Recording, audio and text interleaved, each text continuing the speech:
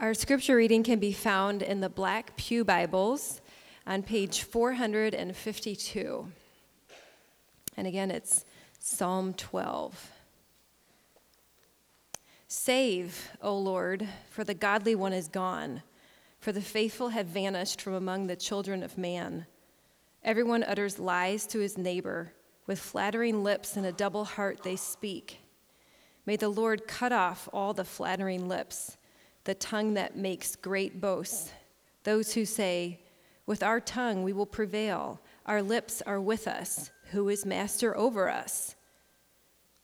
Because the poor are plundered, because the needy groan, I will now arise, says the Lord. I will place him in the safety for which he longs. The words of the Lord are pure words, like silver refined in a furnace on the ground, purified 7 times. You, O Lord, will keep them.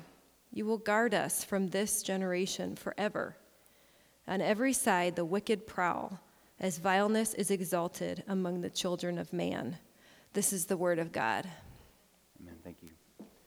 So this is not a political statement, not at all, so don't misconstrue this. But fake news seems to be all the rage these days, doesn't it? A quick scan of Wikipedia defines fake news like this: news written with the intent to mislead. Our country is full of that now. The trouble is, how do you know if the fake news is fake or if the allegation of fake news is itself fake? We live in a world of emptiness, of vanity, of straight up lies. It's hard to know where to turn for the actual truth. CNN tells you it's them. Fox News says not so fast. And then all the major news outlets want their piece of the pie too. So how do we know? It seems like the truth is increasingly getting out of reach. Well, Psalm 12 is tailor-made and God-breathed to help us sort through the fog of fake news and set our sights on the truth. Psalm 12 never promises that the fog of deceit will dissolve in your lifetime, but it does teach us how to live faithfully in the midst of the fog of all the fake news. See, the world around us wants to mislead us. They want to tell us lies about what is truly important, what is most valuable. And we all need help sifting through what's fake and what's real. Psalm 12 is a tool in your tool belt for just that. So we don't know the exact circumstances that David was working through in his life whenever he penned these words. It must have been a challenging season for him, though. He felt alone. He felt abandoned. He felt very confused. You can see that there in verse 1. And as Christians, this is often our lot too, isn't it? Following in Jesus' footsteps means experiencing the same sorts of difficulties that he experienced. He didn't have a place to lay his head. When he went home, his own family and people rejected him. Someone had to lend him a place to be born and a place to be buried. He didn't even have friends that would pray with him. They chose sleep. At the end of his life, he had 15 or 20 friends and a mom to his name. That's a lonesome departure from this life. And that's what David is feeling here. In verse 1, there's no one godly left. The faithful have vanished. So here's what he preaches to himself. First this morning, fake news is bad news. Fake news is bad news. So I think there are 3 kinds of fake news that our text highlights today that we need to be aware of, just as David was. It's vanity, flattery, and blasphemy. Vanity, flattery, and blasphemy. Look there in verse 2. Everyone utters lies. The idea behind that word, lies, there in the original language is vanity. Really just like emptiness. Everyone utters emptiness to his neighbor. You could read that. So David looked around him and he observed that there was no worth to any of the words that anyone was saying. Sometimes the words were untrue, and sometimes they were just empty, valueless. Vanity is a preoccupation with the here and now. Vanity believes that the only thing is the now thing. Vanity is fake good news. It says, drink and be merry, for tomorrow we die. Vanity says, this life is it. That's all there is. Once you breathe your last, that's it. So live it up like there's no tomorrow. Live it up like there is no God and no accountability at the end of this life. That's fake news, and that's really bad news. Because the world doesn't have an answer for the brokenness that marks it right now. It has medicine for it, but it does not have the cure. It has medicine that says numb the pain. Numb it with sex, numb it with drugs, numb it with alcohol abuse, numb it with wealth. But the trouble is, that's bad news because medicine is never, ever a long-term cure. It's only a short-term solution for this problem. So all the tweets and the texts and the Netflix binges, are any of those things truly weighty, long-lasting, significant for eternity, much less even for a year from now? I'm not saying that we don't need downtime. I'm not arguing that we shouldn't take time for refreshment and amusement. I am saying, though, that most of us have a preoccupation with emptiness at times. Neil Postman was a sociologist who wrote one of our generation's most penetrating books, I think. It's called Amusing Ourselves to Death. He wasn't a Christian, but he wrote this in 1985, way back before Netflix and social media. He said, Americans no longer talk to each other. They entertain each other. They do not exchange ideas, they exchange images. They do not argue with propositions, they argue with good looks, celebrities, and commercials. The result is that we are a people on the verge of amusing ourselves to death. And I'd argue that it's even worse than this theoretical societal death that he's referring to. We're on the verge of numbing ourselves with amusement all the way into a Christless eternity because we're obsessed with vanity as a culture. The deceitfulness of vanity lies in ascribing value to what has no value or less value than what we ascribe to it. I mean, you don't even want to know what the top 10 viewed YouTube videos in the world are right now. I looked it up this week, more than 35 billion views in just those 10 videos, and honestly, I was legitimately embarrassed for humanity.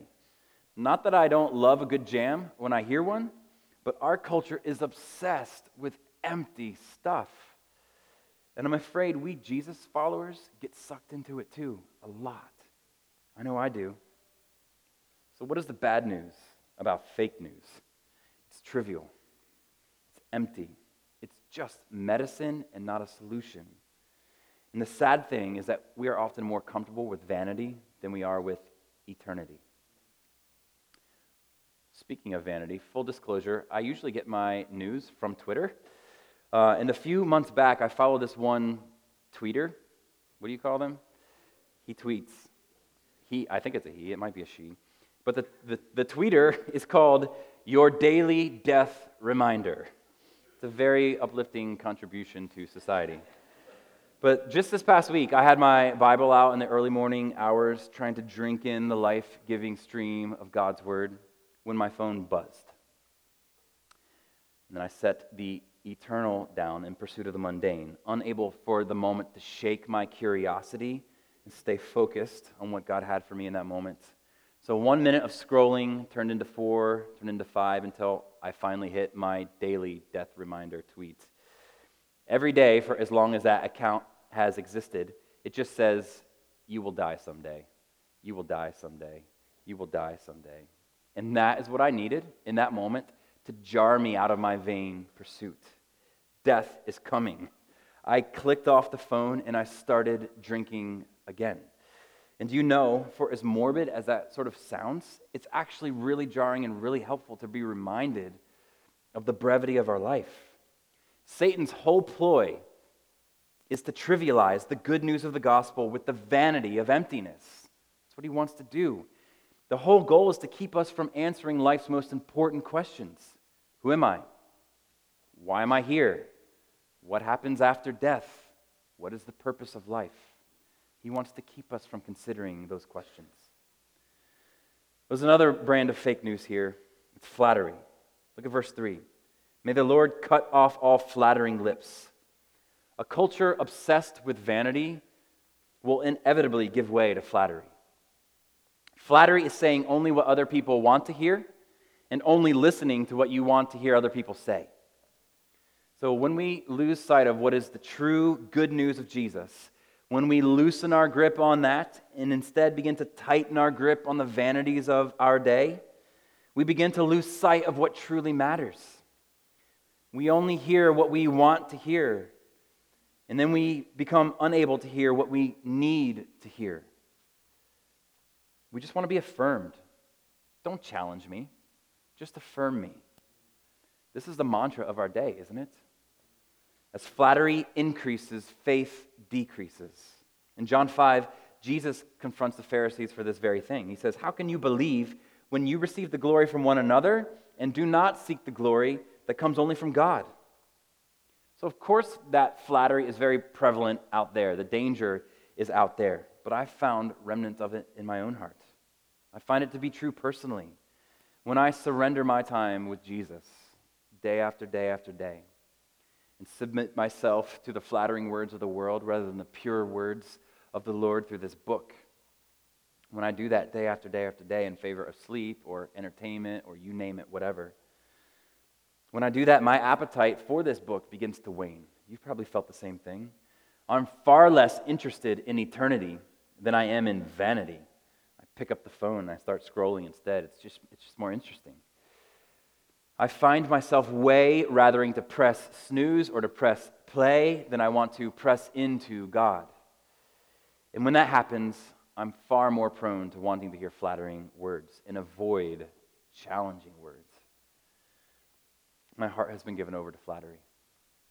When we lose sight of the value of King Jesus and life in him, when we lose that, we begin to find it much easier to flatter our friends, maybe even in this room, our colleagues, ourselves, other members of the church. We find it way easier to flatter them than to actually speak the truth to them. But we don't actually need flatterers here at Trinity. We don't need flattery. We need truth tellers, people who will say these words right into your face and feed your soul. If you're wandering down a path that's going to prove dangerous for your soul, you don't need a flatterer. You don't need someone to tell you it's going to be okay. You need someone to tell you the truth. You need an honest brother or sister who loves you more than they love what you think of them. Listen to what God's people wanted in Isaiah 30 here. Isaiah says, "For there are rebellious people, lying children, children unwilling to hear the instruction of the Lord, who say to the prophets, 'Do not prophesy to us what is right. Speak to us smooth things. Let us hear no more about this Holy One of Israel.'" And may God grant Trinity a church membership that doesn't ache for smooth things, for flattering things, but for true things. If we ever start to shy away from what God says from this place right here, from this pulpit, you should hightail it out of here. I'm serious. Get away as fast as you can. We may not always say it well, but make sure that we're saying it, please. Imagine an attractive, well-manicured, very professionally dressed man or woman walking into a doctor's office. Imagine they've had a CT scan, and the truth is very grim. But there's some small ray of hope for recovery. But imagine the doctor who can't get past his patient's threads, who just can't stop talking about their Rolex or that Kate Spade purse. Is Kate Spade cool? I don't know.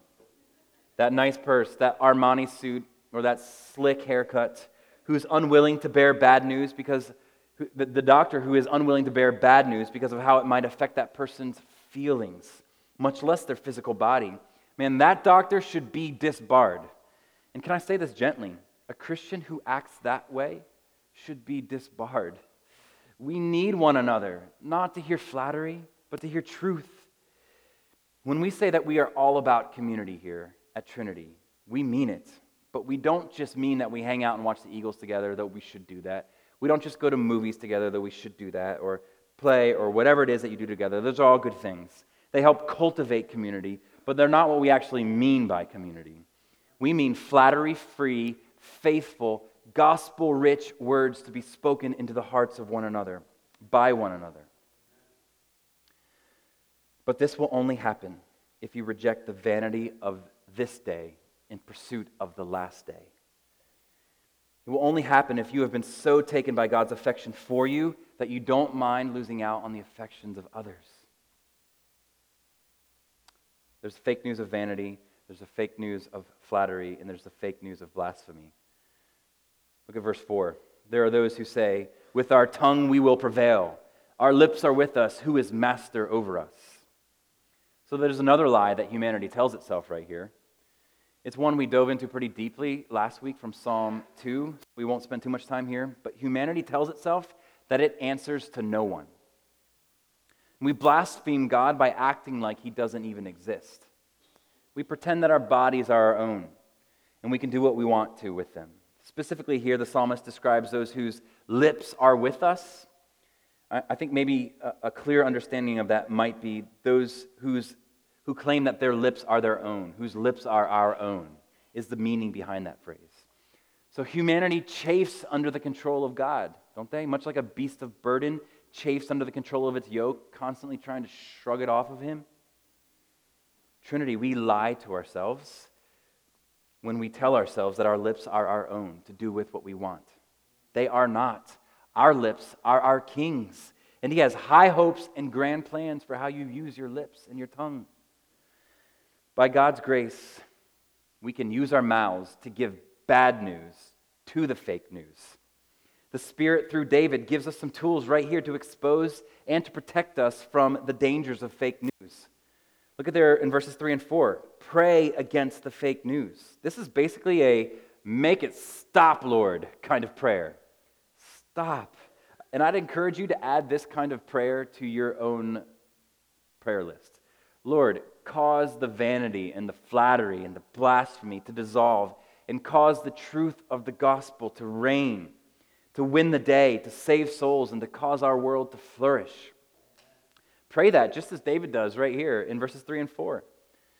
So the bad news for fake news is that if God's people pray, he will hear and he will act. Look at verse 5 there. God himself answers and says, "I will arise."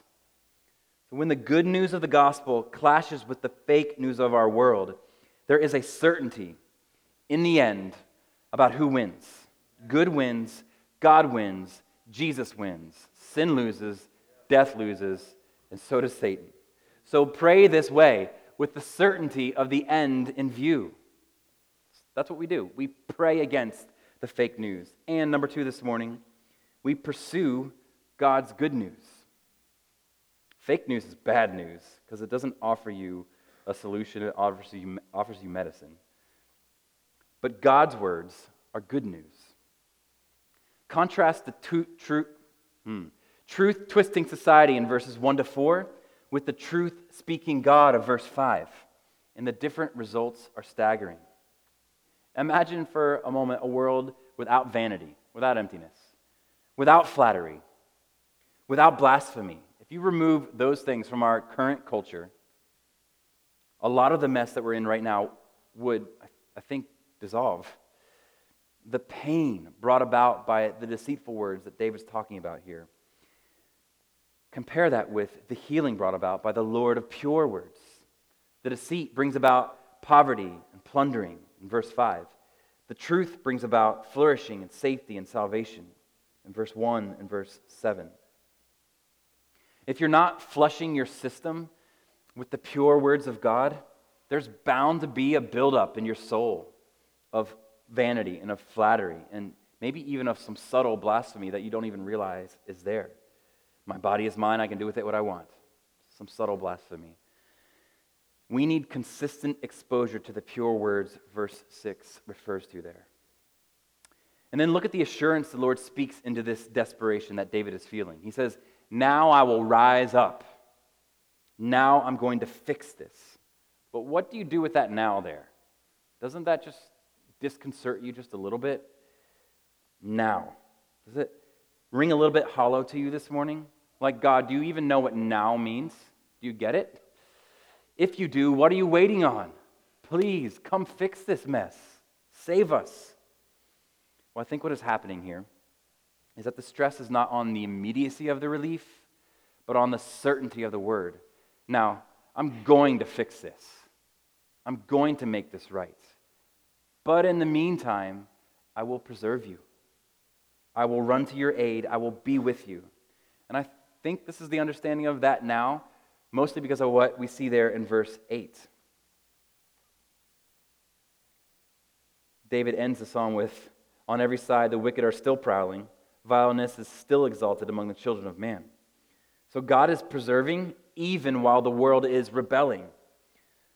So I think what verse 5 is probably relaying is that what the Lord will say at the end of time when his full and decisive deliverance for his people has been completed.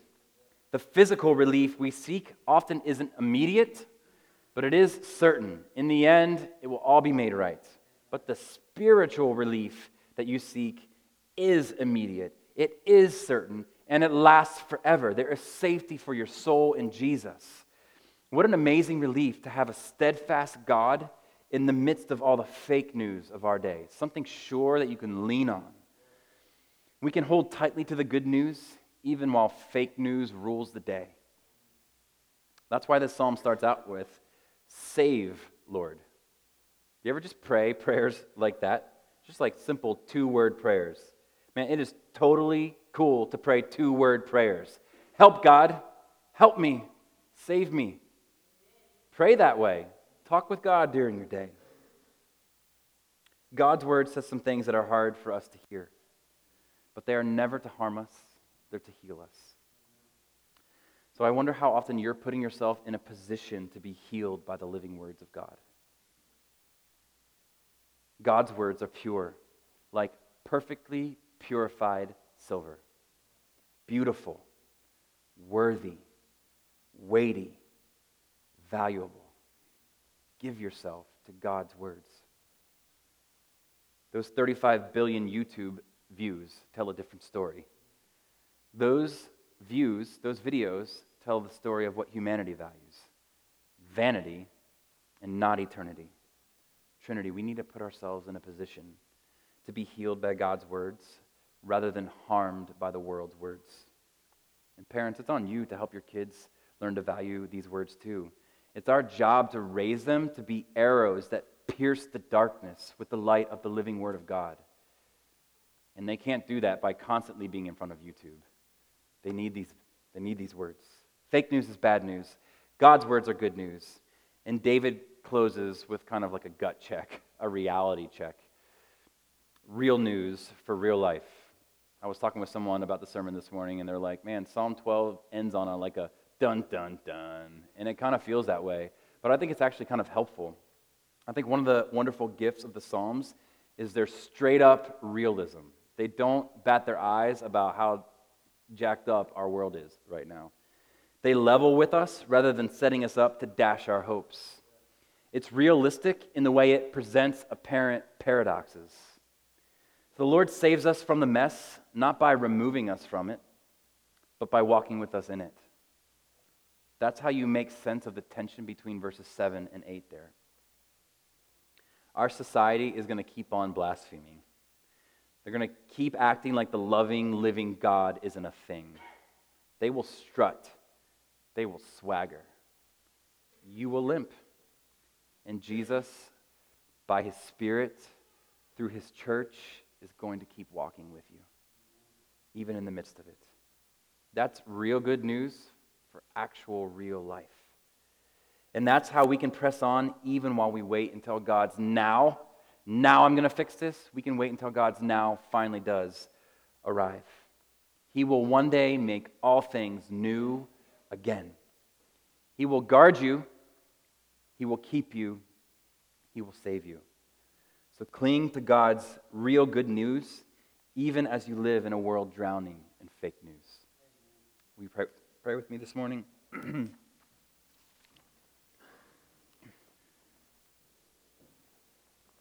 Lord, we need help just about every moment of every day discerning what is valuable, weighty, and wonderful, and what will one day burn or go up in smoke. And I pray that you just give us wisdom to see that. Give us the faith to believe that your words are valuable and will one day turn an eternal profit. the seeds we sow now in faith will one day reap a great crop, and I pray that you would give us faith to see that. In Jesus' name.